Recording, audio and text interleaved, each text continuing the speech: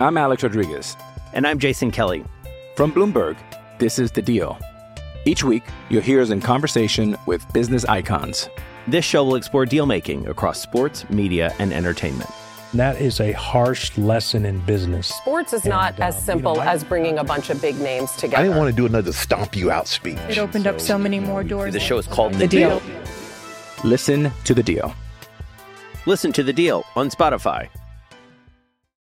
With threats to our nation waiting around every corner, adaptability is more important than ever. When conditions change without notice, quick strategic thinking is crucial. And with obstacles consistently impending, determination is essential in overcoming them. It's this willingness, decisiveness, and resilience that sets Marines apart. With our fighting spirit, we don't just fight battles, we win them. Marines are the constant our nation counts on to fight the unknown. And through adaptable problem solving, we do just that. Learn more at marines.com. This episode is brought to you by Shopify. Whether you're selling a little or a lot, Shopify helps you do your thing, however you cha-ching. From the launch your online shop stage, all the way to the we just hit 1 million orders stage. No matter what stage you're in, Shopify's there to help you grow. Sign up for a $1 per month trial period at shopify.com/special offer, all lowercase. That's shopify.com/special offer.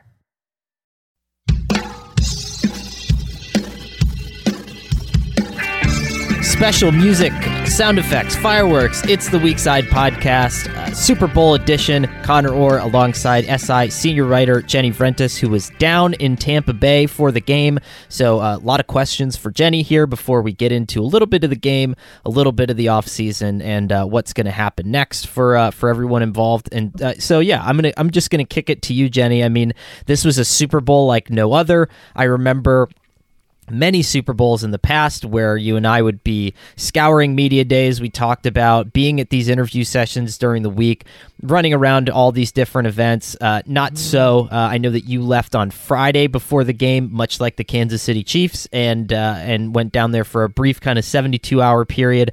What was that like? And I heard you had firsthand experience at just how kind of bonkers the city of Tampa Bay went after that Super Bowl. Yeah, absolutely, Connor. And you're right. I was thinking about that a lot, how normally we have the Super Bowl week where we're rushing around to availabilities.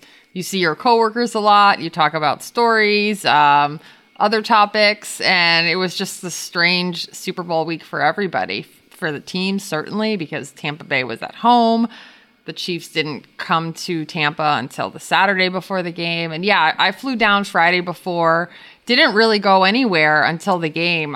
Greg Bishop and I took a walk past the scene at Tom Brady's house just to see if there were people taking, a little expedition to get photos in front of Brady's rented house.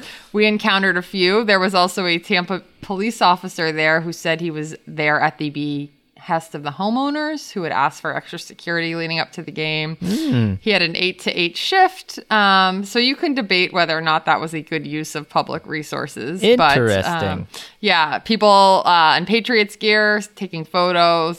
This police officer outside the house, Connor, though, I have to say, he was really a good character. Like, he was kind of like, I can't believe there are people making a pilgrimage to the house. Like, one of the neighbors walked by with their dogs and they said, "Oh, everyone wants to catch a glimpse." And he said, "You can find a real nice picture online," which I thought was pretty hilarious. But yeah, other than that, and then I just went to the game on Sunday night. And before I went down to Tampa, Connor had done some interviews with people who were already down there or, from the Bucs. And everyone said it's going to be a different world when you get there. When I said I was coming down from New York. And it really was. I mean, you can certainly see the regional handling of the pandemic is very different. I went in to pick up a dinner to get some food and walked in and, it was kind of an open air restaurant, but still the bar was packed and with people. And that made me a little bit nervous. And after the game, so I cover the game. All the interviews are via Zoom in the press box. Press box set up, everyone was socially distanced. close to 6 feet apart from the person next to you, plexiglass between the rows and things like that. You do the Zoom interviews. I left the stadium to catch the midnight shuttle, and we sat there for a while, and finally they come on the bus and they say that we were waiting because traffic was so jammed up. And we could see why, because when we went downtown, there was a stretch of bars in downtown Tampa and people in the streets, cars honking, just like very large crowds of people celebrating the Bucs win. And, you know, the NFL held some games with fans at some stadiums during the season and said they didn't see any evidence of spread. But this was a situation where you have a big event. There's people who are traveling to and from the game. There were a lot of people who had traveled in for the game, and I was one of them, and I was there for work. But there were a lot of people who traveled in for the game, whether they had tickets or not.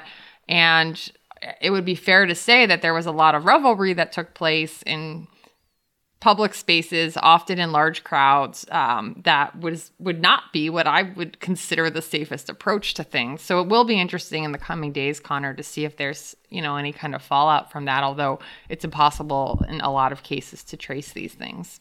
So the police officer thing was one of my favorite parts of the Super Bowl game story that Jenny and Greg did together. I would highly suggest that anybody with within clicking distance of SI.com, go in there and check it out. And also the commemorative issue should be on shelves by the time that you guys hear this podcast. It's featured in there, rightfully so. And always one of my favorite parts of the week after the Super Bowl is to watch what these two come up with, and it's the best. I don't think there's any other way to recap the Super Bowl as broadly and theatrically as they do, and so I would point everybody towards that and definitely to give it a read.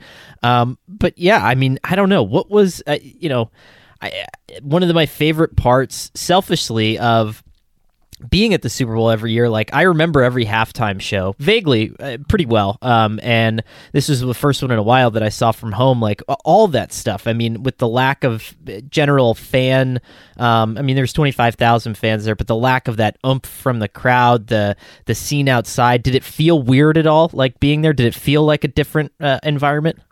It still felt like there were a lot of people, Connor, I have to say, even though there were more cardboard cutouts in the stands than people. So there were about 30,000 cardboard cutouts and 25,000 fans, I think, including the 7,500 vaccinated healthcare workers. But if you looked in the stands, it looked pretty full. And while the crowd noise was far from overwhelming, it did seem like more of a pro Tampa Bay crowd, as you might expect. I mean, when Tampa Bay would make a big play, there were a lot of cheers in the crowd. And while the Chiefs didn't have a ton of big plays, the noise supporting Kansas City was not quite the same. They did have the tomahawk chant piped in at one point, which was a odd choice on a lot of levels, most notably because, you know, Native American groups have pushed back against the use of the tomahawk chant as part of the ongoing push against the use of imagery and masketry and, Native American things that are part of the Native American culture and on sports teams. So that was interesting. But I was, it felt a little bit more full than it might have seemed going in. And as for the halftime show, Connor, so my take on halftime shows is always this, that if you happen to have a seat in the press box, which I've sat various places at Super Bowls, sometimes outside in the aux box, which is in the stands, sometimes in the press box. If you're in the press box and it's a closed press box, it's very hard to experience the halftime show. You can see the lights, and sometimes the shows nowadays have cool light shows and such. But even last year's Super Bowl, which I really enjoyed the replay of, in person, it was hard to sort of experience and appreciate. This year's halftime show, obviously more constraints, and they had The Weeknd kind of performing in this setup on a platform above the end zone, which was next to the pirate ship. But I was just having a little bit of a hard time following because of the location of where he was. The screen behind him had a video of the same song with like different performances, and then just being behind the glass Cotter. So I didn't feel like I fully experienced it. I never feel like if I happen to be in the press box, I can never come away with like a good takeaway on if I enjoy the halftime show or not. That's fair. The only one that I've seen outdoors in the stands was Giants-Patriots, the second one, which was Madonna, which I really loved. I thought that was a really good halftime show. But I think you're right. The rest of them have been somewhat in the aux box for. This one also different. I found out who The Weeknd was, so that was good. I didn't know that he was the one that sang the I can't feel my face when I'm with you. That was a good one. So I was happy that was a part of the halftime show. It was a pleasant surprise. So you and Greg both. Greg and I had a little Google Doc that we were typing game notes in, and at halftime it was like, did you know who The Weeknd was? And did you know that his name doesn't have an E in it? And I was like, Greg, how did you not know this?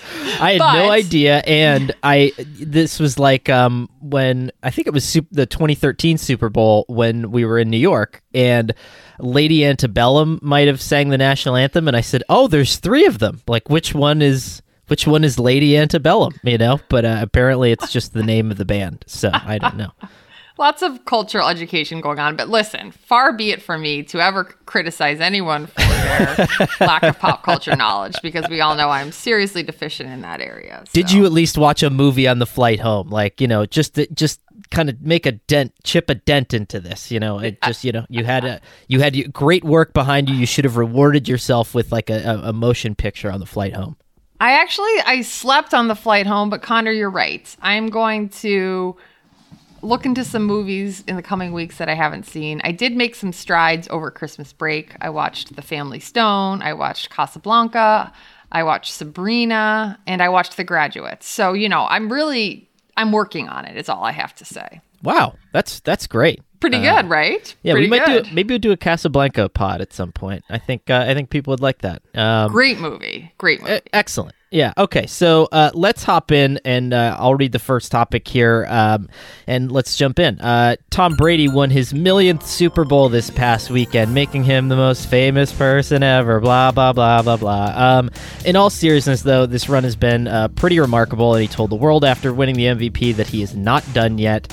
What can you say, Jenny, about Tom Brady at this point that hasn't already been said? And again, I'll point people towards your and Greg's story, which I think did a great job of getting into that mindset and illustrating some of his thought processes there. But I don't know. I mean, what more is there to be said at this point about Tom Brady? Yeah, and Greg did a lot of really fantastic reporting on Tom Brady because he's done the Super Bowl game story for the last 7 years. And so a lot of those have involved Brady. So he just had this wealth of information, including the final anecdote, which I won't share on the podcast, but people should read. I had zero to do with writing or reporting it. My only contribution was that it should go at the end of the story because it really sealed where things were. But it was interesting that things came together so quickly in Tampa, Connor. And even Bruce Arians said that he did not think this would be their Super Bowl year. He thought this would be the year when everyone would get on the same page and that next year would be the year. And that was what you and I discussed. I mean, when I had my horrible cold take this summer that the Bucs wouldn't make the playoffs, it was for that reason, that it's very hard to get on the same page and recreate the success in a year when there wasn't an offseason program. And that was how Arians felt as late as November. And they had this November slide where they lost 3 of 4 games. And he and Tom had kind of this come to Jesus conversation where they got on the phone. They were supposed to go play golf, and instead they were not able to because of the league's coronavirus protocols. So they got on the phone for over an hour. It was their weekly conversation, but this was their longest one. And they basically decided a path forward to meld their offenses. Because you and I talked about it at the time, Connor, there were all these bat signals going out for Brady's camp. Maybe Arians isn't the right coach. He's not maximizing his quarterback. This scheme isn't accurate. And those were legitimate. Like, those were legitimate concerns until they had this conversation and figured out a way to not necessarily concede, but at least come together. And then from that point on, they went on this run. And I think the last 7 games of the season never scored less than 30 points. And they really figured it out. But the idea was melding this no risk it, no biscuit Arians philosophy that is asking Brady to take deep chances with the approach he had in New England, which was there were always high-low reads and you could go longer, but there was always someone coming across the middle of the field that you could get the ball out to quickly for smaller gain, but to keep the ball moving, which we saw Brady do so well. And Arians said in the second half of that first Atlanta game where they came back after a terrible first half, that was really when things started to come together. It's remarkable to me. And, you're not alone in the cold take stratosphere there. I was frantically trying to find and delete any of the millions of references I made to the fact that Tampa Bay was blowing up a promising young roster just to become relevant with an aging quarterback. Whoops. Sorry about that. So I missed on that one. But, yeah, I just... it's an interesting place to be because you've won the game. You've defeated the sport. You've defied everybody's expectations. You've broken out of the chicken or the egg argument that you're a product of the New England Patriots system and that you wouldn't be able to do anything on your own. All this stuff. And now it's just we're waiting to see how somebody decides. It's basically how many more pages are you going to add to the record book? How much more distance are you going to add between yourself and somebody who's going to try to come around? There's a good chance that we don't see this again in our lifetime. I mean, that somebody's mastery of the game to this level is just stunning. And I'm really interested to see what his desire is to keep going, because at this point, I've never been a Brady doubter, obviously, but at this, maybe I'm just kind of tired of Brady, but at this point, there is no more doubting. I mean, he's erased any valid criticism of his on-field performance. Yeah, and it's interesting, too, because the older you get, obviously, the harder it gets. And I talked to Wayne Gretzky, the great one, about who he believes is the greatest one, which is Brady. And he said that he might have played another year or two if he could just kind of go from one season into the next and not have to go through all of the off-season preparation of recovery and then building your body back up. He said that just got so much harder. It, doubles in time the older you get. And so that is what has been pretty remarkable about Brady, is that he's willing to do that. And yeah, I mean, he just evidently likes the process. He likes the game, and he said he'll be back. Arians also said, I asked him, what do you think Tom is playing for at this point? And he said, Tom is playing for his teammates right now. He wants those guys to experience what he's experienced 6 times. I think personally, too, he's making a statement.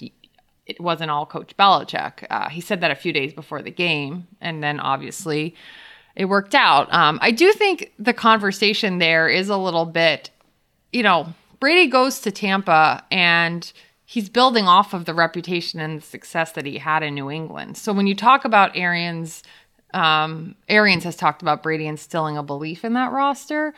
A lot of that comes from the fact that he's done it so many times, and he did that in New England. And it kind of comes to mind to a conversation that I had with Ellis Hobbs for this story about the Patriots who played in those gap years. They played with Brady and Belichick but never won a championship. Ellis Hobbs was on that 2007 team, and he said, Tom is still at the pinnacle of his career, and that comes with the mindset, his daily preparation. But that didn't just happen in Tampa. That happened in New England. And so he was able to bring that from New England to Tampa. So that's why I think that Brady and Belichick are forever tied, should be forever tied. I think it's very hard to parse out who is more responsible and who's not.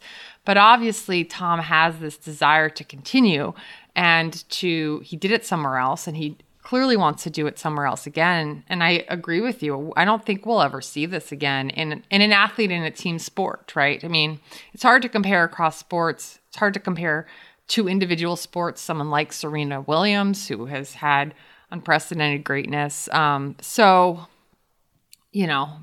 speaking of football, speaking of Brady, speaking of a team sport, I don't think we'll ever see that again. Yeah, it's interesting. You've always, I think, had the as one reader called you, the conscience of the program. And I think you've always had the right attitude in terms of Brady, in that we have to observe this as chroniclers of history and to view it as such, that we're never going to see this again. And it's important to appreciate that. And I do think that there is an aspect of that the older I get, the more you have to admire somebody like that and their commitment to the daily grind. I mean, just during the pandemic, for example, how many of us have tried to turn over new leaves, right? And to do something better for ourselves during the pandemic to make this time better, and how difficult it is to form a habit, right? And you look at this guy who has established habit after habit after habit that leads him to this incredible athletic lifestyle. And you really do have to appreciate something like that. And maybe it's like the older that you get, the easier it is to understand how difficult that really is. Yeah, that's really well said, Connor. All right, shall we go into the next topic? Let's do it. This game was surprising on a lot of levels. People didn't love the weekend. We talked a lot about oat milk, but there was some on-field stuff too that was noteworthy. What was your biggest surprise of the evening? Okay. Are you aware of the oat milk thing? I am totally unaware of the oat milk thing. Whoa. Please explain. What did I miss? Good. Okay, so the oat milk thing was just like they bought a spot. Oatly, the oat milk company, bought a spot in the Super Bowl, and their commercial was just a man in a field singing about how there are no cows involved in the process. So let me. The song was like something about no cows or something like that. And then they went on to sell shirts that said, "I totally hated the Oatly commercial," which sold out in 5 minutes. And so Oatly was sort of the big winner. Okay.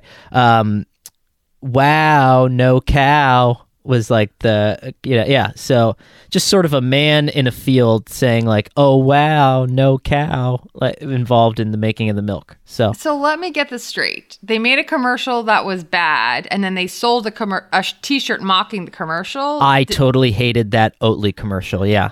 Okay, so they knowingly made a commercial that Correct. was bad to raise the awareness and also fill their coffers. Correct. Yeah. Interesting.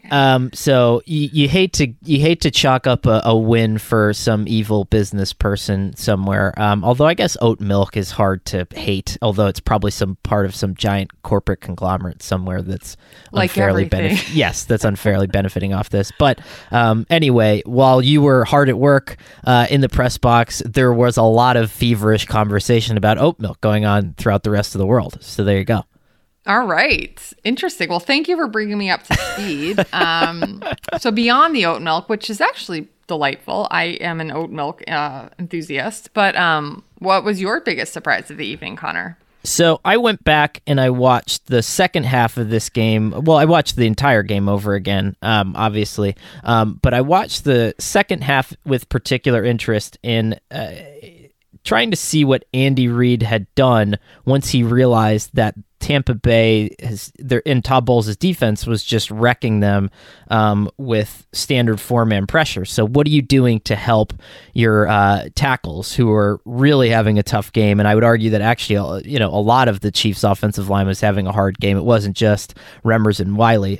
But so I rewatched the second half, watched every Chiefs snap, and here are the only things that Reid did to help out his offensive line. There were 5 plays where the wide receiver started his route by chipping either Pierre-Paul or Shaq Barrett. Like they just kind of gave him a shove and then went on with their route. There was one instance where the running back stayed in the backfield to help with pass protection, one usage of an additional tight end as a blocker, and then 3 times that they did some really kind of wacky pre-snap motion that I guess you could argue in some way, shape, or form probably helps push the pass rush back a little bit because they're not sure if they have to contain on a big sweep or anything like that. But that is not a lot of help, I think, for your offensive line, A. And B, almost every time they had an additional tight end in the game, throughout the game, he was just running routes. He wasn't helping in pass protection.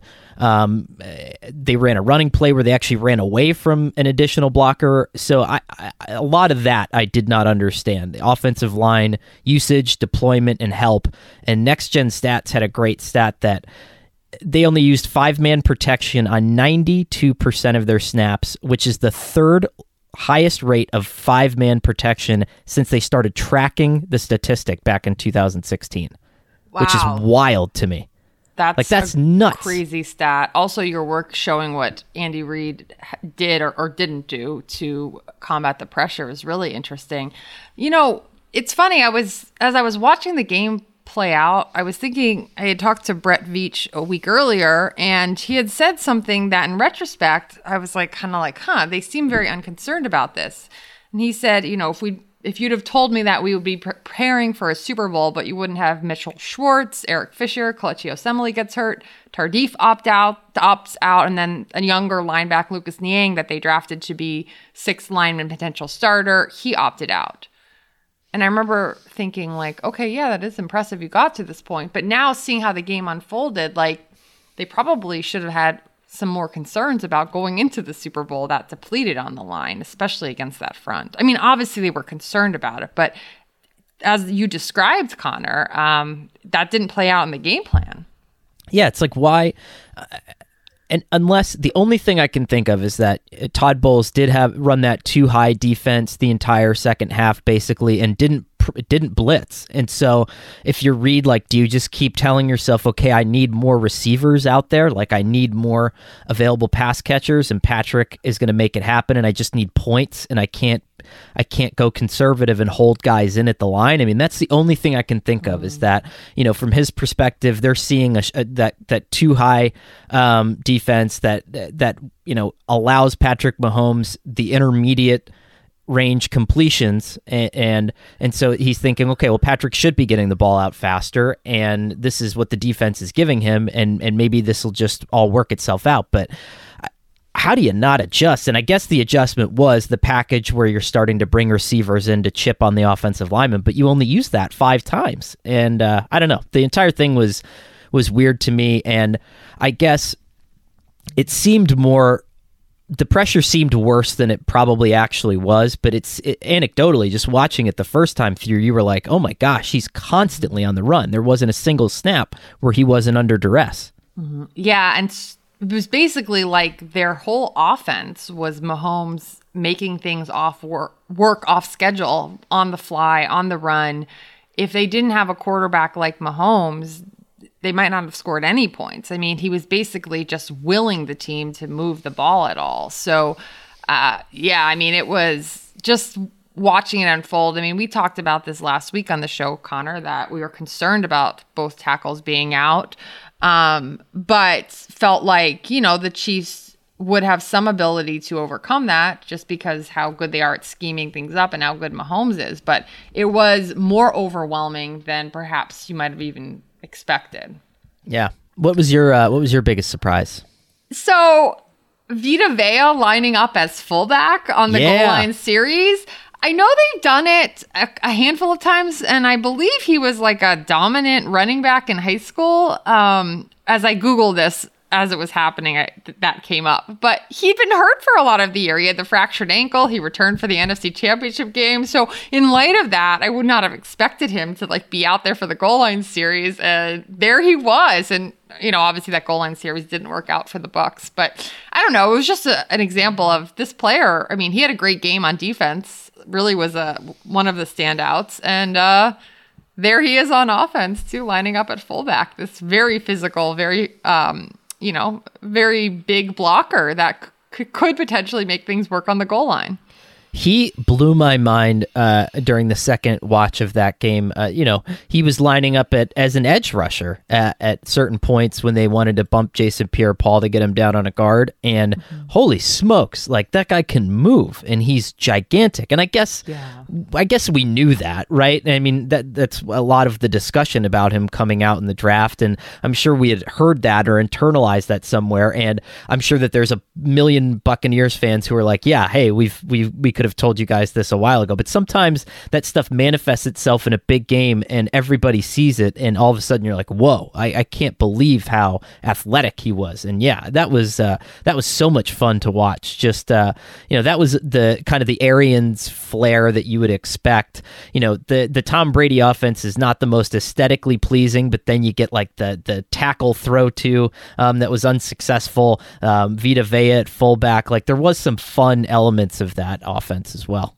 Yeah, and I think you're exactly right about Vita Vea. It's, we heard that when he was drafted in the first round in 2018, but when teams aren't in the postseason, you don't often get these moments that everyone can see all at once together, and that was what we had with Vita Vea in the Super Bowl. And he made it back. If the team hadn't had this long postseason run, he might not have made it back. He returned for the NFC Championship game after what was a painful injury earlier in the season. And so, didn't expect him. And as you mentioned, Connor, it's just kind of an aesthetically funny sight to see a 347-pound guy lined up in the backfield. I also really was happy for Haig, the offensive lineman that dropped the. Well, he didn't drop it. I mean, it's hard to expect a guy like that to make a contested catch in the end zone, right? But I was really, really happy for him that they didn't lose by like 6 points. Because as soon as that happened, I was like, oh no, because it's not. I don't know. A receiver can stomach a drop like that, but if you're that guy, it's different. But I'm happy for him too. I hope he enjoyed his Super Bowl experience. Hey, it's Kaylee Cuoco for Priceline. Ready to go to your happy place for a happy price? Well, why didn't you say so? Just download the Priceline app right now and save up to 60% on hotels. So whether it's Cousin Kevin's Kazoo Concert in Kansas City, go Kevin, or Becky's Bachelorette Bash in Bermuda, you never have to miss a trip ever again. So download the Priceline app today. Your savings are waiting. Go to your happy place for a happy price. Go to your happy price, Priceline. I'm Alex Rodriguez. And I'm Jason Kelly. From Bloomberg, this is The Deal. Each week, you'll hear us in conversation with business icons. This show will explore deal-making across sports, media, and entertainment. That is a harsh lesson in business. Sports is not as simple as bringing a bunch of big names together. I didn't want to do another stomp you out speech. It opened up so many more doors. The show is called The Deal. Listen to The Deal. Listen to The Deal on Spotify. All right, news topic number 3. Speaking of the Chiefs, they are not going to be picked apart really in free agency. All their coordinators are going to be back, largely intact coming into next season. The question really is whether or not anything about this team fundamentally changes at all. And so, Jenny, I'm going to ask you to look into your crystal ball and tell me a little bit about the Chiefs over the next few months or so. Are they still on track to be this baby dynasty that we've talked about? Yeah, and you're exactly right, Connor. I mean, the core is back, and when Mahomes signed his contract extension last year, it was with the team's flexibility in mind. That was paramount, that they could still build a team around him. And as a result of that, and Chris Jones and Travis Kelce, both willing to build in some flexibility into their contracts too, they have a lot of guys together looking forward. I think the biggest question for the Chiefs this offseason has nothing to do with kind of what's next for the dynasty, but it's really, what's next for Andy Reid and his family. And we see a couple days before the Super Bowl, this tragedy, multiple car crash. The team says Britt Reid was involved. Local news reports say that he admitted he was the driver and admitted to having a handful of drinks as well as being on prescription Adderall.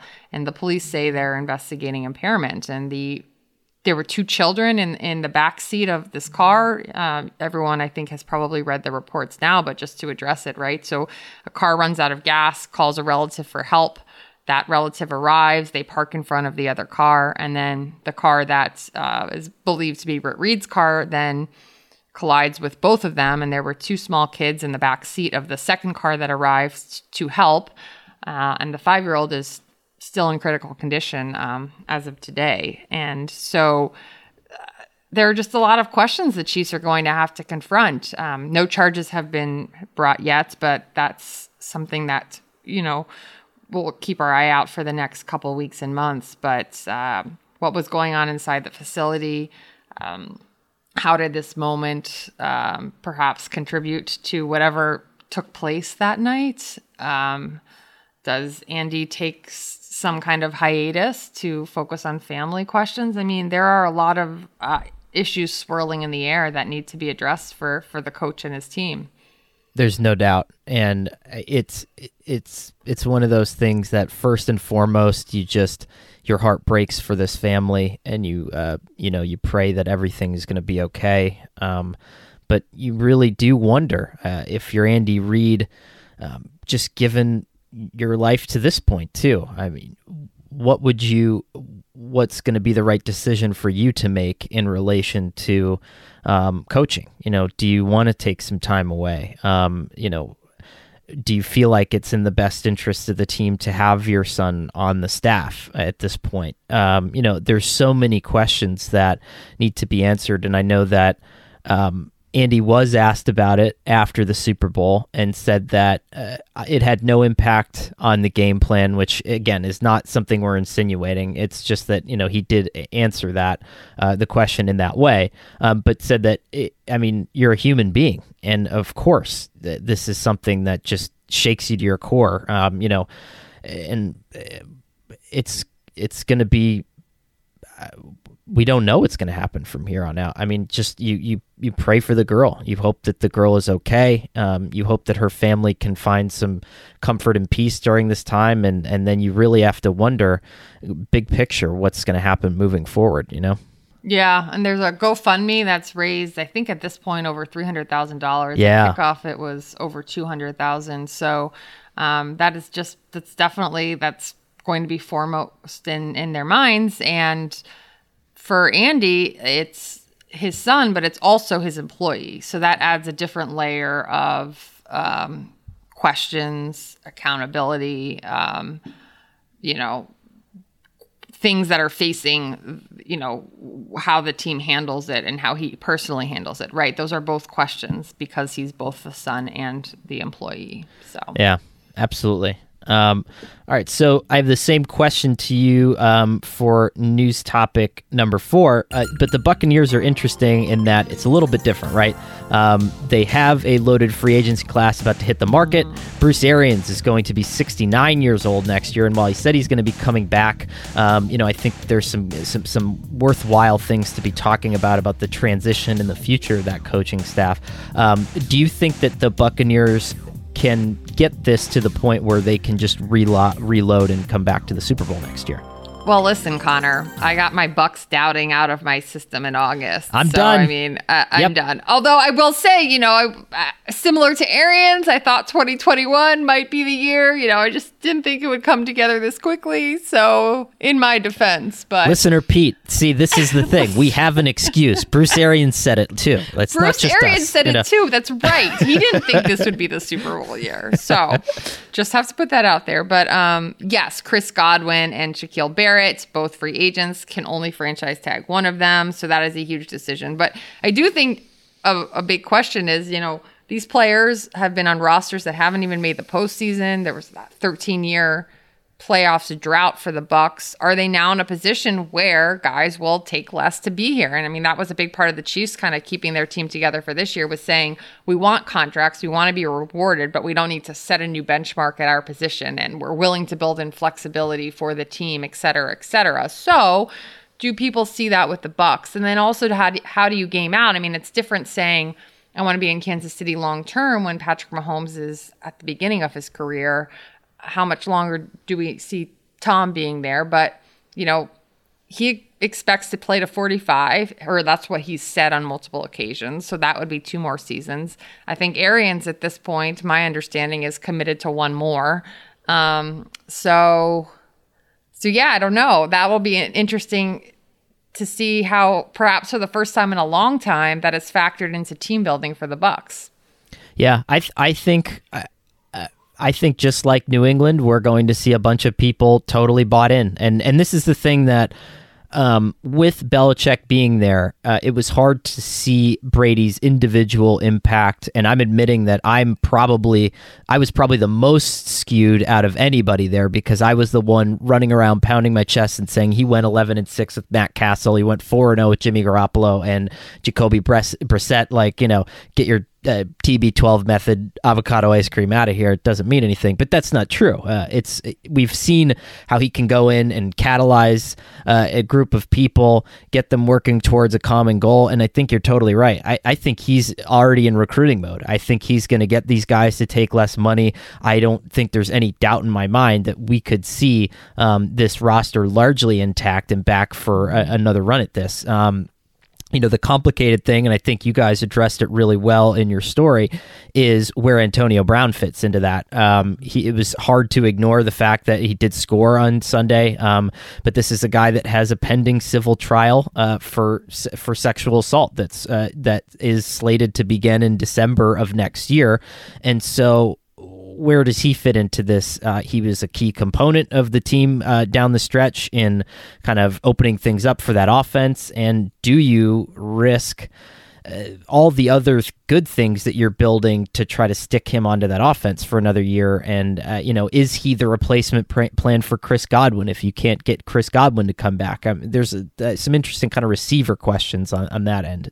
Yeah, and we saw the Bucs go from Bruce Arians saying he's not a fit to them signing him mid-season when they had a rash of injuries at the receiver position. And that was something I asked both Arians and Light about in the days leading up to the Super Bowl. And, Arians said he saw more remorse than he'd ever seen before, but was also hanging his decision on the results of this civil case, which, as we discussed earlier on the show, Connor, often doesn't yield a satisfying determination of guilt. There's very likely an out-of-court settlement. There's any number of resolutions. It's very different from a criminal case. So, but based on the way that everyone on the team has talked about Brown, in terms of not wanting to focus or shed light on what due diligence they did, give any indication of any work that he might have put in to earn this chance. And also Brady really going out of his way to praise him and saying that he deserves a lot of credit for the Super Bowl. It doesn't seem like they would be inclined to do anything but bring him back. And I think I've said this all along, and I know that you have too, Connor, is that it was a problematic decision. It's still a problematic decision. And I think there are a lot of people who watched him scoring in the Super Bowl and felt not great about the steps the Bucs took in their team building this year. There's also players like Leonard Fournette who came in this season after getting cut from the Jaguars. He's someone that really had a resurgence this year, and that one was a storyline that was kind of neat to follow because he thought, he'd never been rejected from a team before in his whole life, and had this great season for the Bucs, or wasn't necessarily the production level he'd had. He said he came from Jacksonville, where I was the whole offense, and now I'm just one piece of the offense, right? But that was, kind of a big part of all of these players coming together, and then he does have a big performance in the Super Bowl. Leonard Fournette is always going to be one of my favorite people. We talked before the draft, the year that he was drafted, and I was doing a story on, I was working at NFL Network at the time for, what everybody was doing the night before the Super Bowl, or the night before the draft. Like, what would you do? Like, you have time, you're obviously going to be nervous. This was pre-COVID, so you could just be partying or whatever. But my two favorite answers were Mitch Trubisky saying that he had some entourage to catch up on, which was a very Mitch Trubisky answer, and Leonard Fournette, who was with his daughter and had a big Dora the Explorer marathon ahead of him. And so awesome. That was like one of those things where I was like, you know what? Cool. Good for you, Leonard Fournette. That's pretty cool. Everybody loves Dora the Explorer. So he mentioned his kids kind of in taking this other opportunity with Tampa after he got let go by the Jaguars. He said, I could have just said I was done. And, Brady texted him wanting him to come to Tampa Bay, but he said he took a few days just with his kids. They went to the park. They rode their bikes. I think he has 3 kids now, and spent a little time with all of them that he normally wouldn't in late August and early September. So it seems like they're a pretty big part of his career arc, Connor. Playoff Lenny. Good for him. Playoff Lenny. Yeah, that was. I enjoyed seeing him score, especially he tweeted that. The news the day the Jaguars released him, and you could just tell that was motivating him all season. Yeah. Can I throw topic number 5 is going to deal with spiciness, and I want you to read that in a second, but it's sort of a prelude to that.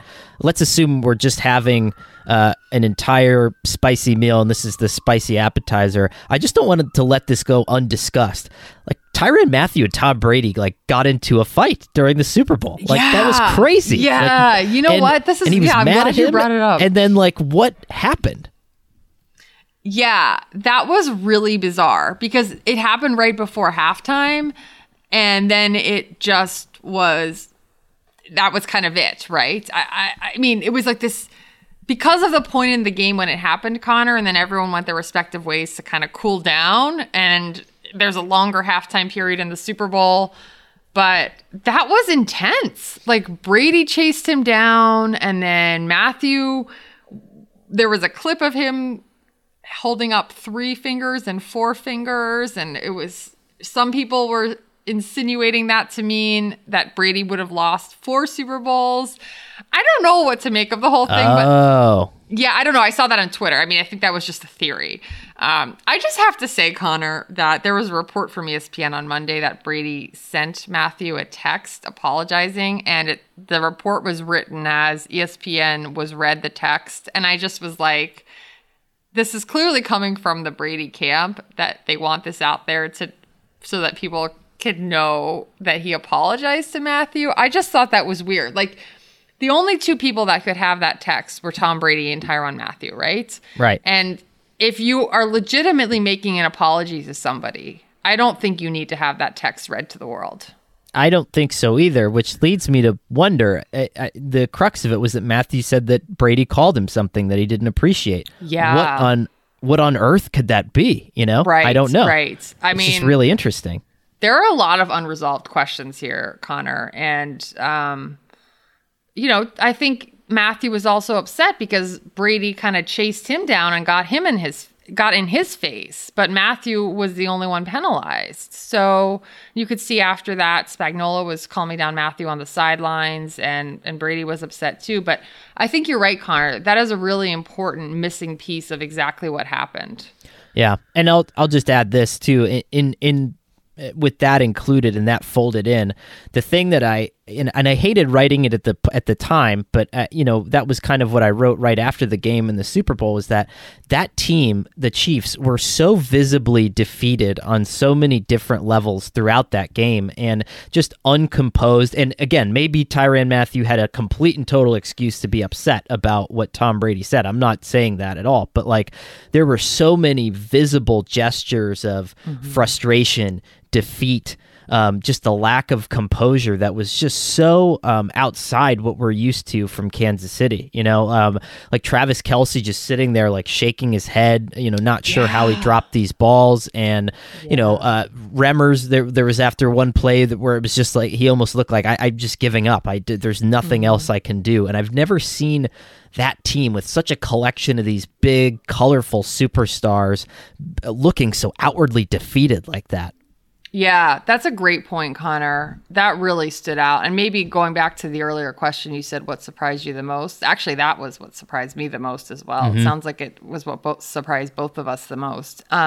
Because when I think of the Chiefs, I think of how Patrick Mahomes is, which is, he doesn't really get fazed by much, right? They've been down big in the playoffs before. They always figure out a way to come back. Mecole Hardman has that fumble in the previous game, and Mahomes just kind of encourages him, like, hey, it's fine. Like, you'll score a big one later, or we don't have to get it all back at once, he said last year in the Super Bowl. And so I just think that they always embody that. So they were really, something kind of got them off of that. And I mean, I think that there's a lot of factors at play. You're flying in for the Super Bowl the day before the game. This was a long pandemic season. They also hadn't been in these tough situations very often this year. There were some games, where they weren't dominant or they had to come back from some kind of deficit, but it wasn't a team that, for instance, the Bucs went through that November rough spot, which they said fueled their run. The Chiefs didn't really have that. So, and then, you do wonder, not to liken a tragic event, not to put it on the same level as football, but I think it is fair to say that when this comes out about somebody who is a coach on the team and is the son of your head coach, that was such a tragedy to kind of wrap your head around. It is not a stretch to say that could have been on players' minds when they were playing the game on Sunday. Yeah, there's no doubt about it. The whole thing was just stunning to me. And I wondered, like, we saw the first year of Sean McVay and the Rams, and we thought that this offense is going to be unstoppable for years. And I think that it's different because it's Andy Reid and Patrick Mahomes, right? There is a more established coach. It's a far more talented quarterback from a tools perspective, but you get cut down at the knees in the Super Bowl, right? And you get sized down, and it's a big thing to try to come back from. And I think that at least to begin the year next year, yes, this team is still going to be very good. They're going to win the division. They're going to make the playoffs, but maybe that people aren't going to be as scared of the Chiefs as they once were. And, I know it sounds dumb, right? Because, everybody said for years, the secret to beating Brady is getting after him. Well, okay, good luck trying to do that when he gets rid of the ball in 1.9 seconds and doesn't allow himself to be pressured. But we could say that the secret to beating the Chiefs is out somewhat in that, if you go after them like they did, like Tampa Bay did, you just wonder if there's any sort of long-term repercussions for this game, like in terms of just the Chiefs' dynasty potential as a whole, had showing their human side. Does that have a long-term impact, or are they like the Patriots where they just retool again and their quarterback is so good that they're back next year and everybody is no worse for the wear? Yeah, I mean, that's a really great question, Connor, because we saw with the Seahawks how a devastating Super Bowl loss has reverberated ever since, essentially. Though I will say, I feel like that was a different situation for a lot of reasons. One was because it was this, this singular play call that changed everything, right? Where the Chiefs go to this game and they kind of get trounced throughout. Both are difficult, but they're just very different outcomes in the game.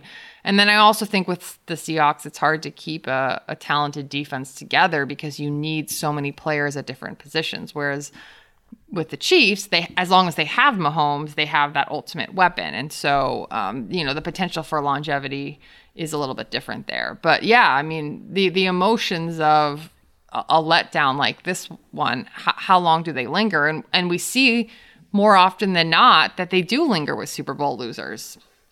Maybe Mahomes just wants to quote an old coworker of ours, maybe he just wants to see what Paris looks like in September. I don't know. You never know. The world is a crazy place.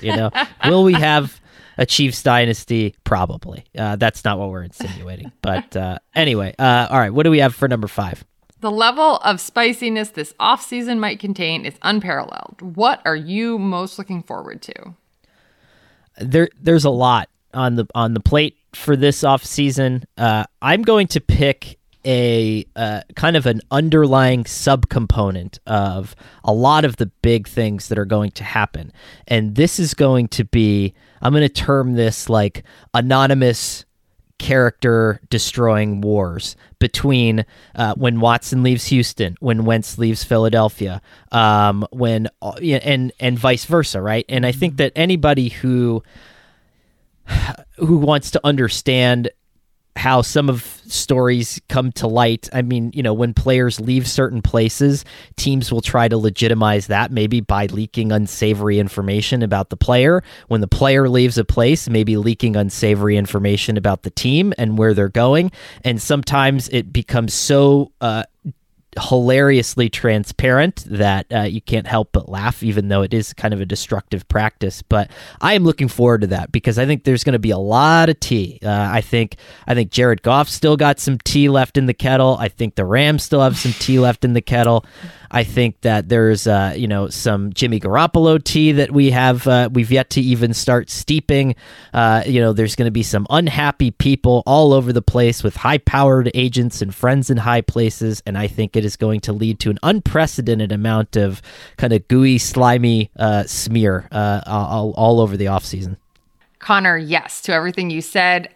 I also agree that there is a lot of Rams tea left, and I think we can discuss this a little bit more on next week's show because we have a long off season to get through and a lot of things to discuss. But there has been zero explanation of what happened between the Rams and Goff, and we need more on that. Basically, my answer to the question was going to be a less creative version of what you just said. It's just all of this quarterback movement is really unprecedented. And I know you had a piece on that will be in the upcoming issue of the magazine, but it just feels like anything is possible. Like anyone can be on the move except Mahomes and Brady. I mean, it just feels like everything's on the table this offseason. And that is really kind of just a thrilling possibility, especially because, as we said on the podcast a couple of years ago, I think we had a whole conversation when we were doing the show about Albert Breer about how all of the quarterback situations seem to be settled at the moment. So going from that snapshot in time to where we're at now, like there are just so many new possibilities. Right before we started recording this, Ian Rappaport on NFL Network had reported that Russell Wilson wanted a bigger say in personnel in Seattle, and that while the Seahawks are adamant that they are not trading him, teams have started calling and asking about what it might cost. And I think the beautiful thing about what Deshaun Watson has done and what the Eagles might do with Carson Wentz is we've got the pry bar and we're just yanking on the top of Pandora's box here. And I think that it's going to be great. I think it's going to be great because it's the best of what the NBA is doing with a better structure intact to ensure continued parity, if that makes sense, right? Yeah. And so I think that we're going to have the excitement of player movement, and the only downside really are for the coaches and the owners and the general managers who are not used to the customer service side of this business, and they're not used to making life good for their players. I know you've brought that up before, and I think it's an excellent point, is like the only bad part about this is owners are going to have to stop treating their players like shit, and that's awesome, That's exactly right, Connor. I think this is a really exciting era and exciting offseason for exactly what you said, because there's been this sense all along that this is just the way things are in the NFL, right? You don't have input on personnel, or if the owner does something, you have no recourse. And players are changing that and shaking that up. And it's always good when the employees have more power, they have more rights, they work to make their workplace better. All for that. Love it. Spoken like a true unit chair of the Sports Illustrated chapter of the Guild, Jenny. Well done. Yes. So this is lots of worker power. I love it. For the piece, it was interesting. I talked to a former general manager that we both covered, Mike Tannenbaum, who's now an analyst at ESPN, and he had introduced some interesting sort of backstory into this. As we know, Mike Tannenbaum was involved in the conversations for Peyton Manning. He acquired Brett Favre, so this is not outside of his wheelhouse. And he had said that he wouldn't be surprised if it popularizes the idea of repaying your signing bonus to your team, and then you just obviously get that back on the opposite end from your new team to eliminate some of the complications of the dead money. And so that this really could change a lot of the flexibility of this, the salary cap doesn't look as rigid as it once did. But I asked him, you're a general manager, you're one of the three teams that doesn't have whatever, Rodgers, Brady, Mahomes, what are you doing? And he said, I'm calling Nick Caserio and I'm not letting him hang up the phone until I have Deshaun Watson. I just refuse to let him hang up the phone. And I think that that's how a lot of people are going to feel this offseason. So another really interesting chapter in this as well. Yeah, that's great insight. I look forward to reading the piece when it comes out, Connor. All right, let's get to, and by the way, I'm not always excited to hop into the Oracle, but I am feeling good this week. Froggy. Oh, yeah. And now, granted, I think I picked 3 different scores for the Super Bowl. I did pick the Chiefs to win in some of those, but I think in 2 of the 3, I picked the Buccaneers to win. I'm the only staffer on the MMQB who did pick the Tampa Bay Buccaneers in our official picks. And as everybody knows, those are the ones that you really do with your heart, and in your mind that that's what's going to happen. But not only that, my bold prediction for the game, Jenny, which I posted on SI.com, was that it would be a perfect kicking game, and that all field goal kickers would make all of their field goals and extra points. And wow. So we just nailed it. We're rolling into this offseason on a high note, feeling good about that. And so I would say that, yeah. Big day for the Oracle. Big day for the Oracle. Feeling good. So moving forward, I think the one thing that I'm interested in, and sometimes as an Oracle, it's not necessarily a prediction, but it's just something to look at. And I would say that what I'm fascinated in is what happens in New England now. And I would say that I would just be interested in what the long-term sort of off-season conversations are like with someone like Josh McDaniels, where it seems like so many people are already leaving New England. Nick Caserio is gone. Matt Patricia had left before for Detroit, and then McDaniels was heavily mentioned in the Eagles coaching search, but then ended up not becoming a factor there. And I don't know, I just thought that was an interesting thing, is like, what might happen, when he gets a chance to talk in the offseason. What are his thoughts on the future? What are they doing at quarterback? And, is Belichick keeping the remainder of this staff intact critical to what he's trying to do moving forward? I know Matt Patricia is back in an advisory role. He has some of the guys that he wants on defense, calling that defense. But, what happens to, when one of your big lieutenants kind of leaves one by one? That seems to be the piece of the puzzle that's still holding everything together. And I'm just kind of curious if we're going to get any good tea on that at some point this offseason. Yeah, I think what happens with the Patriots is really interesting, and I think there's a lot of people, including those who have played for the Patriots, who are really kind of hanging on every word coming out of there to see what Belichick does. How does he get back to winning? A lot of people who've gone through the Patriots do see it as this 1A, 1B between Brady and Belichick, and so they're expecting, well, what's Belichick's counter move? And don't really see last year as a representative sample size. A lot of players opted out. It was the first year after losing the quarterback that won you 6 rings. So now this year, I think, is really going to be interesting to see where they go from here. I love that one. What about my quarterback fan fiction has both Garoppolo and Jacoby Brissett ending up back in New England? Love it. Like that? Love it. Yeah. I think next week, Connor, we're going to just have to do a whole show on the quarterback movement. Yes. I think I'm totally that will down with be that. Worth it. Yes. All right, let's go to the reason why we're all here, the Vrentis Consensus, everyone's favorite part of the show. Jenny, what do you have for us this week?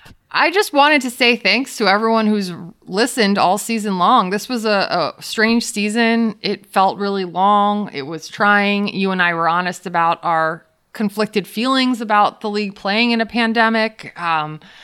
There are a lot of important issues that have come up in our world through 2020, and talking about those and getting a lot of support from listeners who wrote in with their own thoughts and own experiences. And I just wanted to say thanks to everyone who makes the Weekside podcast what it is. I mean, we love all the emails we get from listeners. I just forwarded you another one, Connor, from another listener in Switzerland, I believe it was. So we've just gotten a lot of support from all of our listeners, and we really appreciate this being a weekly conversation we get to all have together. Yeah, there's no doubt. I mean, as much as we've talked about, our difficulties with the NFL season, you and I are human. I mean, I don't want to speak for you, but, the pandemic was rough. I mean, and it still is rough. And there are, like everybody else out there, there are bad days and there are good days. But I think having this forum and the feedback that we've just been gotten, I mean, just from a human perspective, has made a lot of this easier than I deserve, so I very much appreciate everyone's feedback, and hopefully, by doing this, by opening up our conversation, whether it's you can get us at weeksidepod@gmail.com, a lot of you guys have direct messaged us on Twitter, sent us messages in our mentions. Hopefully we've been able to give some of that back too, because I feel like I've taken much more than I gave this year from our audience, and I really do appreciate that. And also the hard work from our producer Shelby, who not only comes up with amazing sound effects, but really keeps the show together. It's very flexible with recording times, always has ideas, keeps us on track. So very grateful to Shelby for making the show happen. So indeed. All right. Well, the Weekside podcast is me, Jenny Vrentis, and Connor Orr. We are produced by Shelby Royston. SI's executive producer of podcasts is Scott Brody. Mark Moravik is the emeritus executive director of the MMQB. Our theme music was written and composed by singer-songwriter Ryan Harris Brown, whose latest album, Stranded in the Present Tense, is available now on all major streaming services. Keep up with the Weekside podcast by subscribing to our feed, and while you're there, leave a rating and review. It really does help other people find the show, which is also available on Spotify, radio.com, Stitcher, or wherever else you find your podcasts.